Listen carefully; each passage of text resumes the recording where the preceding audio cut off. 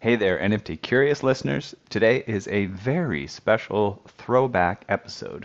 Not a rerun of our previous content, but a special look back at the incredible experience we had producing NFTLA for the very first time back in March this year. Wow, it seems like a decade ago. Everything moves so fast. That having been said, we've not been resting on our laurels since that incredible event took place. We've been diligently planning for the next iteration. NFTLA 2023 is set for March 20th to the 23rd next year. It's going to be bigger, better, and bolder, yet just as intimate and impactful as before. Today's interview features the amazing Steve Aoki being interviewed by the equally amazing Neil Strauss, two great thinkers and leaders in NFT and Web3. This interview focuses on Steve Aoki and his pioneering work integrating NFTs into his music and entertainment career. Stay tuned and enjoy. I'll see you on the other side. Welcome to The Edge of NFT with your hosts Jeff Kelly, Ethan Janney, and Josh Krieger, the podcast that brings you the top 1% of NFTs today and what will stand the test of time. We explore the nuts and bolts and the business side, and also the human element of how NFTs are changing the way we interact with the things we love. This podcast is for the dreamers, disruptors, and doers who are pumped about this ecosystem and driving where it goes next. Now, to close out the day on the highest of notes, our final keynote, the magic and mayhem of building community in a Web3 world, featuring Neil Strauss and Steve Aoki. So here they are, author Neil Strauss and music producer and executive Steve Aoki. Awesome. Thank you for being here. This festival is so wild. It started, I think Steve and I were one of the first people to sign up for this, right? Yeah. I don't know when you did it. I thought I'd be in a small conference room. I didn't think I'd be in like this massive space with all these people at this sold out event. I'm just going to stare at you because Yes. But it's cool. There's a saying that we're early, but I think we're right on time. And seeing how quickly this festival sold out and all these amazing people here, congratulate yourselves for being here. I'm really proud and excited to be with the man sitting next to me who you all know, one of the best DJs, and certainly, if you haven't seen him, see him tonight, one of the best performers in the world as far as I'm concerned. We first met at the White House Correspondents' Dinner, something crazy like that. That's right. The founder of Dim Mak Records, a spectacular artist who's worked with every legend of the last quarter century. Also, and most importantly for tonight, a lifelong collector and DJ and a Web3 trailblazer with Aokiverse. Please welcome Steve Aoki. Neil Strauss is my favorite authors of all time. Honestly, you're brilliant. Yeah, and we've never gotten to sit and chat, so I'm really excited. Exactly. Yeah. The great thing about this is I get to ask the questions I've always wanted to ask. So we'll start with the idea that how do you transition from being a collector of physical objects to digital objects and enter this NFT side of the space? I've been a collector since I can remember. Even when I was a teenager, I was into comic books. I was opening up cards. I got really big into vinyl because I was in bands, and that's what we do is get records of our favorite record labels and get the whole sets. And now it's been a culmination of all these different collections in my house. So my house is one huge museum of all these different collections when it comes to vinyl, books, cards, shoes, and art. I have art all over the walls. And during COVID, I was stuck at home. And that's when I got back into cards, and I understood the value of cards, and I loved them because they were smaller than a big painting. Right. But then they were sometimes comparable to the same prices of some of these expensive pieces of art I had on my walls. Right. Some are more expensive. And you can't have a lot of paintings. You can have a lot of cards, and you can have a lot of NFTs. Yeah. So basically, I was like, oh, this is like miniature art. And I started accumulating them in safes, and I was like, oh, this is very cool. I'm becoming a hoarder of different sort. And then at a certain point, I was like, it's just too much. I need to vault this. It's too many cards. So I started vaulting the cards in a different location. And now majority of my high-end cards are somewhere else. And I have a high-res JPEG of the card that says I own it. And then if I'm like, the price has gone up of my Michael Jordan rookie card, let's sell it. I don't have to really do anything. The vault deals with that, right? Right. Because it's cumbersome to sell these things. Right. And that was the same time I got into NFTs, is when I started vaulting cards. This is like summer 2020. And then I'm like, wow, it's a natural evolution for me to go from a high-res JPEG of a card I own that's in a vault in a safe somewhere, Right. to buying a digital piece of art that the market has dictated that it's this price. At that time, I got into Bored Apes, summer 2021. That was a little bit later. So I started getting into it. Actually, CryptoPunks was the first thing that my friends were telling me about. And I was like, oh, this is a very easy evolution for me to buy these JPEGs. And then when I started seeing that you can sell them like cards, I was like, okay, this is something I could easily get into. And then, boom, I got in, and I got in big. It's a sickness. Who here has that sickness? Right? It's so deep. Who feels like their life is not the same now that they're in the NFTs than it was before? One thing I learned actually talking about this is, like, I remember, so I got a CryptoPunk in summer 2021. And one of the things I always said when I got it was like, fuck, I wish I got it earlier. Because my friend was telling me in late 2020, you need to get a CryptoPunk. They're like 20 grand, whatever it was. And I was like, 20 grand? And then in February, I'm like, okay, that makes more sense. Okay, now I'll get one. And I didn't get one. And then I got one in July when it was like 50 ETH. I got a 50 ETH one. And I was like, well, you know what? I guess I should put it up for sale, but I'm going to put it up at a high price that no one's going to touch. Right. So I put it up for 300 ETH. And then 21 days later, it sold. I'm like, it's crazy. Well, I mean, this is wild, right? At the same time, and that was when I was buying. So I bought 4 Bored Apes at 6 ETH. And I thought that was kind of crazy. It's like 20 grand for a Bored Ape at that time. But I was like, okay, I'm going to buy a couple. I bought like 12 World of Women. I went in on a couple different projects. I even went big on Oniforce. Still believe in them. I bought an 88 ETH Oniforce. Wow. You know where that's at right now. But it's a great project, and I like the art. I love the project. I still believe in it. I'm not tossing them. I'm holding. I'm a bag holder at the end of the day. I only sold 1 Bored Ape. I have 10 now. I'm still buying them. But anyways, yeah, I just digress there. You never forget your first NFT, and you never forget that first sale, and it sort of hooks you into it. How much do you think is that the dopamine spikes, and how much is the art? It all comes together. Yeah, I mean, that's the thing. It's like, that's one thing I've learned is to like not FOMO in so much, because I FOMO'd in and I lost a lot. You know, I buy the top. Who's FOMO'd in and made a mistake there? Yeah, you really learn emotional control. Well, here's the thing. Like, when people ask me, what kind of advice do you give to people that are just coming in? I'm like, I need to give myself the same advice. Yeah. I'm like, yes, don't FOMO in. I FOMO in. Right. I'm like, do your research on the founders. Do your research on the creators. And I'm like, everyone's buying shit. I'm just going to go in. And then I didn't do the research, right? I think one of the lessons I've learned is, like, I have a really great network of people that are collectors, massive collectors, and also digital artists and musicians like myself, and like this kind of very, very diverse range of different kinds of people that it gives me a lot more insight to now what I buy. You know? And it's hard. It moves so fast that if you take the time to research, you might have missed the window. Exactly. So sometimes you're like, all right. And the other lesson I learned is never buy just one.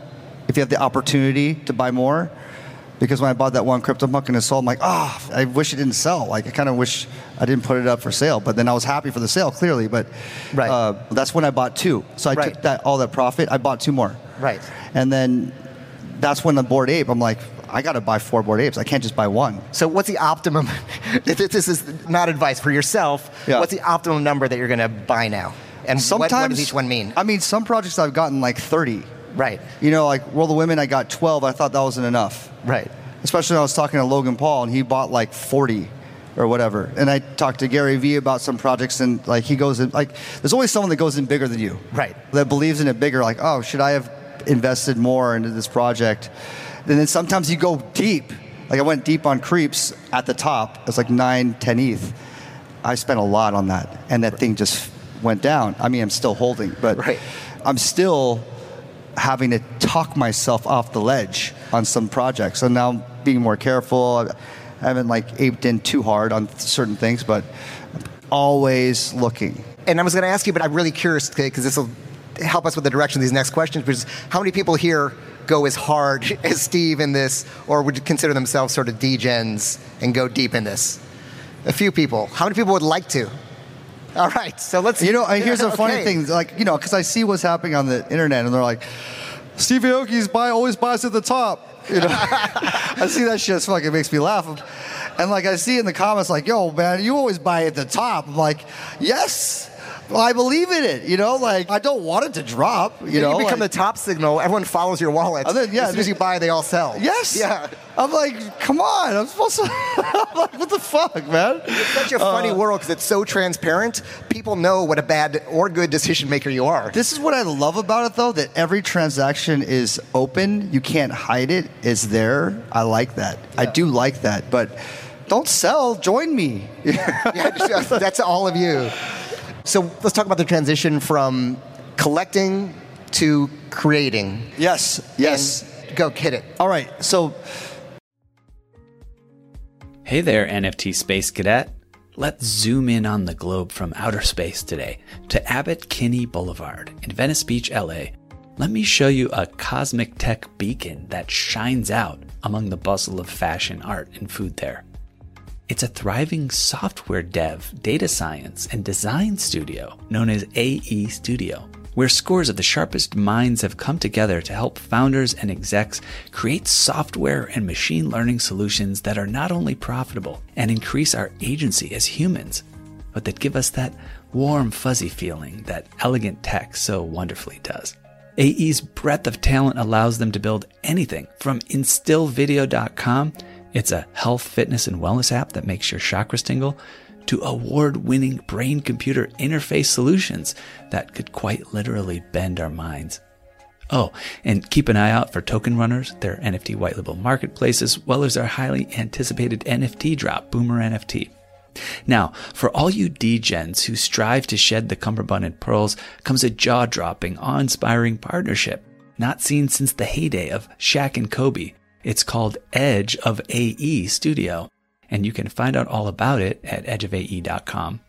That's right, this full-service, soup-to-nuts, end-to-end, whole enchilada NFT service can help you, yes, you, Randy, launch your NFT project. Edge of NFT and AE Studio have come together like Voltron to get your project in gear so you can hightail it straight to the moon, stardom, and maybe even your own private yacht. Go to edgeofae.com to find out more. That's edgeofae.com. Actual results may vary depending on moon landing location, domain of stardom, scale and model of yacht, as well as whether scale model of yacht or actual yacht. So let's talk about the transition from collecting to creating. Yes. And go hit it. All right. So in this world, very different than other worlds. In all other collectible worlds, there is a very, very different distinction between the collector and the creator. Shoes, for example.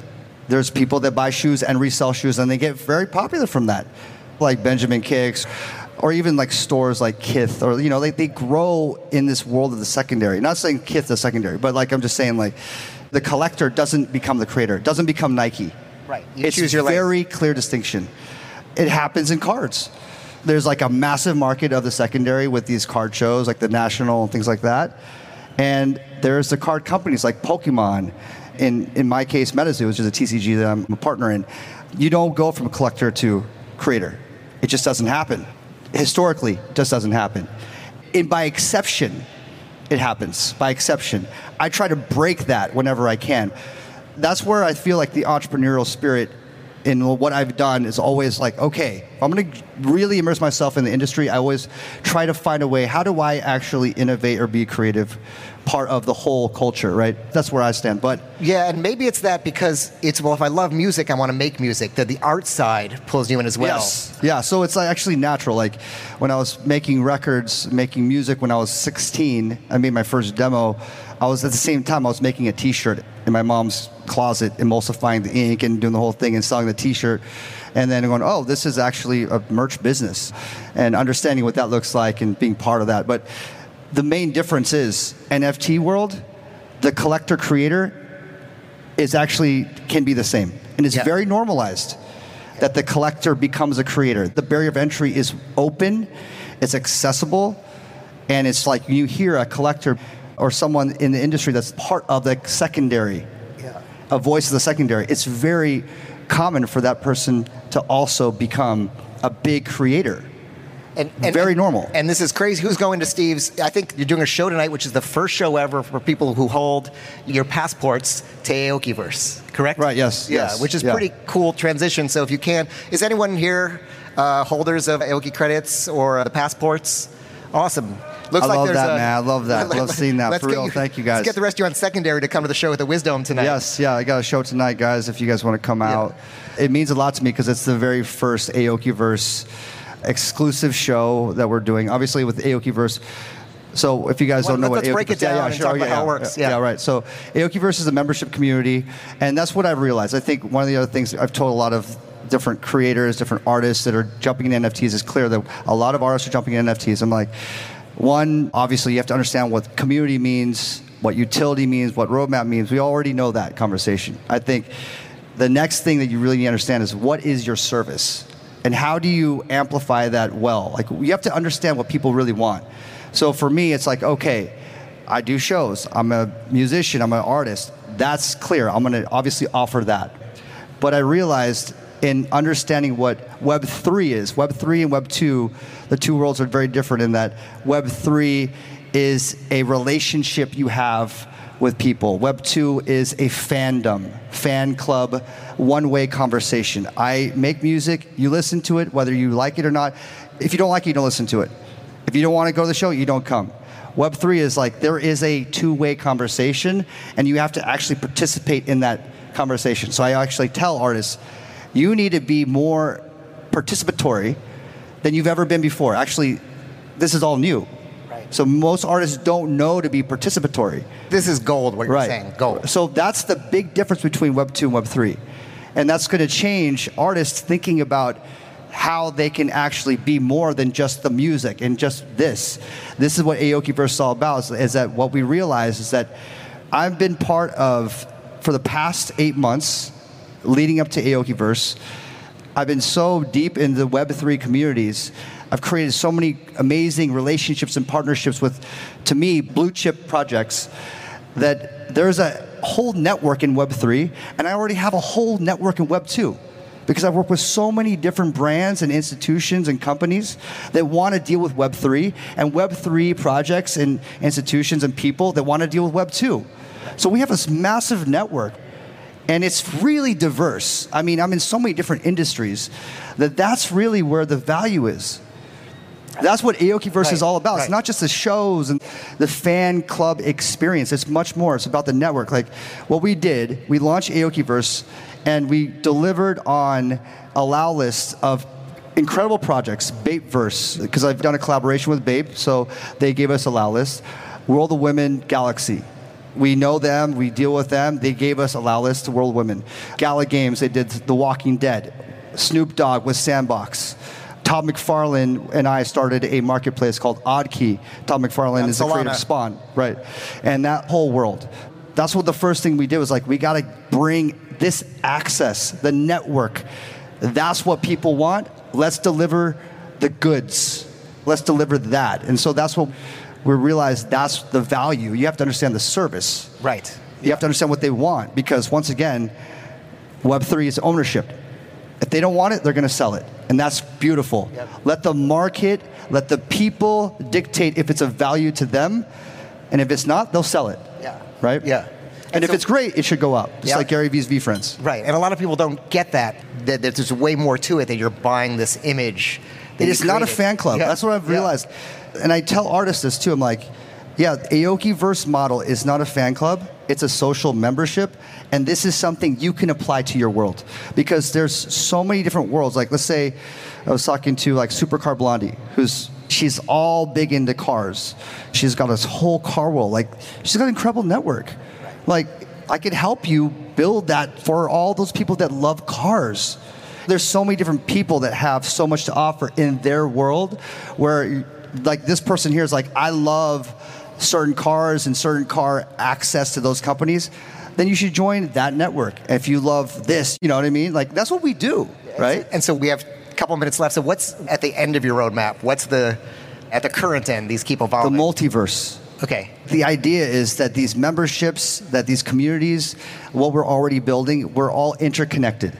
So as we develop, as we grow into the space, when we launched Aokiverse, we launched with 24 different projects allowing whitelists into our space that we work with, whether it's like Doodles or Janksy Squad or Blau or Fuck Render or Whizbee or whatever it might be.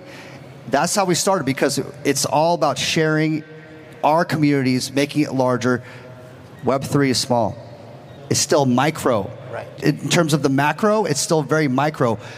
One of the most beautiful things I've seen so far is how much these projects and people have so much harmony and working together. Right. It's not like, this is my tech, you can't touch it.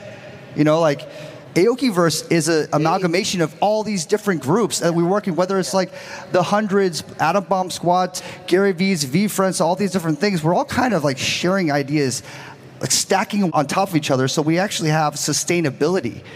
What makes it work is it's cooperative, not competitive. Right. Yeah. And I think like as long as that spirit continues to grow, and that's where like being part of this new frontier allows us to have this harmony, because we're so small. We have to work together. The hope is that we continue to have, maybe it's all about having these micro worlds in the macro world, so that we can all have these interconnected communities where we're all working together, we're all supporting each other. And that's essentially where I want to see the Aokiverse community and our network connecting with other micro networks, and we're all fusing together, and we're all working across the lines and doing all different kinds of fun activity, engagement, access, the things that we love to experience, because that's what life is experiences. What I give at my shows is an experience. I hope to God I give it a fucking great experience. That's my end goal, is like I want people, you know, the person that cake in the face, I want them to be like fucking screaming. Everyone's like so excited they leave. They're like, 10 years ago, Steve Aoki caked me in the face. Best night of my life. That's the kind of experience I want to deliver. You know what I mean? I want to fucking make you feel something. That's the most important thing, most important lesson in life, is to amplify your fucking feelings. Like, feel it. That's all we fucking have, is these memories, these moments, these experiences that matter to us. I'm so fucking lucky to be able to play shows. I am like constantly amplifying my emotional chords to the world, my feelings out. It never gets old. I do 200 shows a year, 15 years straight. Never broke below 200 shows around the world. I never got fucking jaded. I never fucking was ungrateful. I was grateful every fucking day I was on stage, because I'm so lucky to do what the fuck I get to do. To connect with so many people. You know, like, how lucky is that to feel something? And the beauty is, I'm connecting with a stranger, like someone I don't know. We're like eye to eye, focused and crying, or like having emotions, screaming, and they're ripping their fucking shit off, and they're like, "Cake me!" I'm like, "Yes!" And I'm like, we fucking connected. We had like bigger than sex. It was like a fucking real connection. And that's like why fans exist, because like they want to feel that. I'm a fucking fan to feel. Sorry, I got really into it, but That's what, we love that. That's what it's here for. We need that. And we need that in the space a lot. thank you. And so last question to close things out, and this is an important question for all of you to think about as well, which is, there is so much money being generated in the space. Someone can do a mint and make tens of millions of dollars in half an hour. So when that's attracting a lot of big companies, and we're in this golden, beautiful moment right now.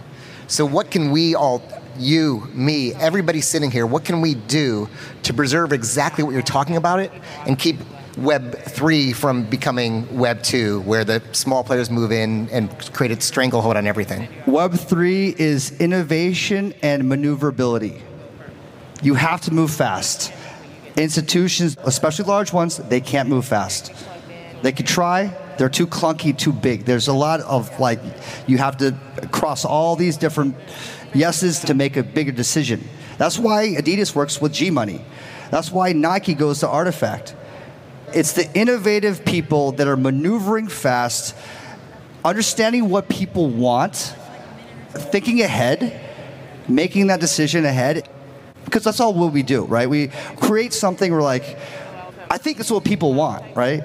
And then, no, it's not, and it fails, right? But like the artifacts with CloneX, the Bored Apes, whatever it might be, these are people like us with ideas. They grow it, and then the Nikes and, like we said, like all the large institutions, they have to use us. They have to work with us. I don't think it's problematic to work with a large company at all. I think at the end of the day, it's going to be the most innovative people that are nimble, quick to move, understanding what people want, and they're the ones that can make it happen. So I think we're safe there. At least that's my hope. Awesome. Big round of applause for Steve Aoki for being there and sharing this gold with all of you. Thank you. Thanks, Neil. Thank you. Great. Thank you. All right. We hope you enjoyed that cool throwback from NFTLA #1. Don't forget, NFTLA 2023 is set for March 20th to the 23rd next year. Going to be bigger, better, and bolder, yet just as intimate and impactful as before. Tickets are already getting snatched up and at really great prices right now. You can get yours at nftla.live right now. Don't sleep on it. Okay, we've reached the outer limit at the edge of NFTs today. Thanks for exploring with us. We've got space for more adventures on this starship, so invite your friends and recruit some cool strangers that will make this journey all so much better. How? Go to iTunes right now, rate us, and say something cool. Then go to edgeofnft.com to dive further down the rabbit hole. The views and opinions expressed on the Edge of NFT podcast reflect solely those views and opinions of the show creators and its guests. We're learning as we go, just like you. Please make sure to do your own research. Our podcast is not financial advice. There are multiple strategies and not all strategies fit all people. You understand that you are using any and all information available on or through this podcast at your own risk.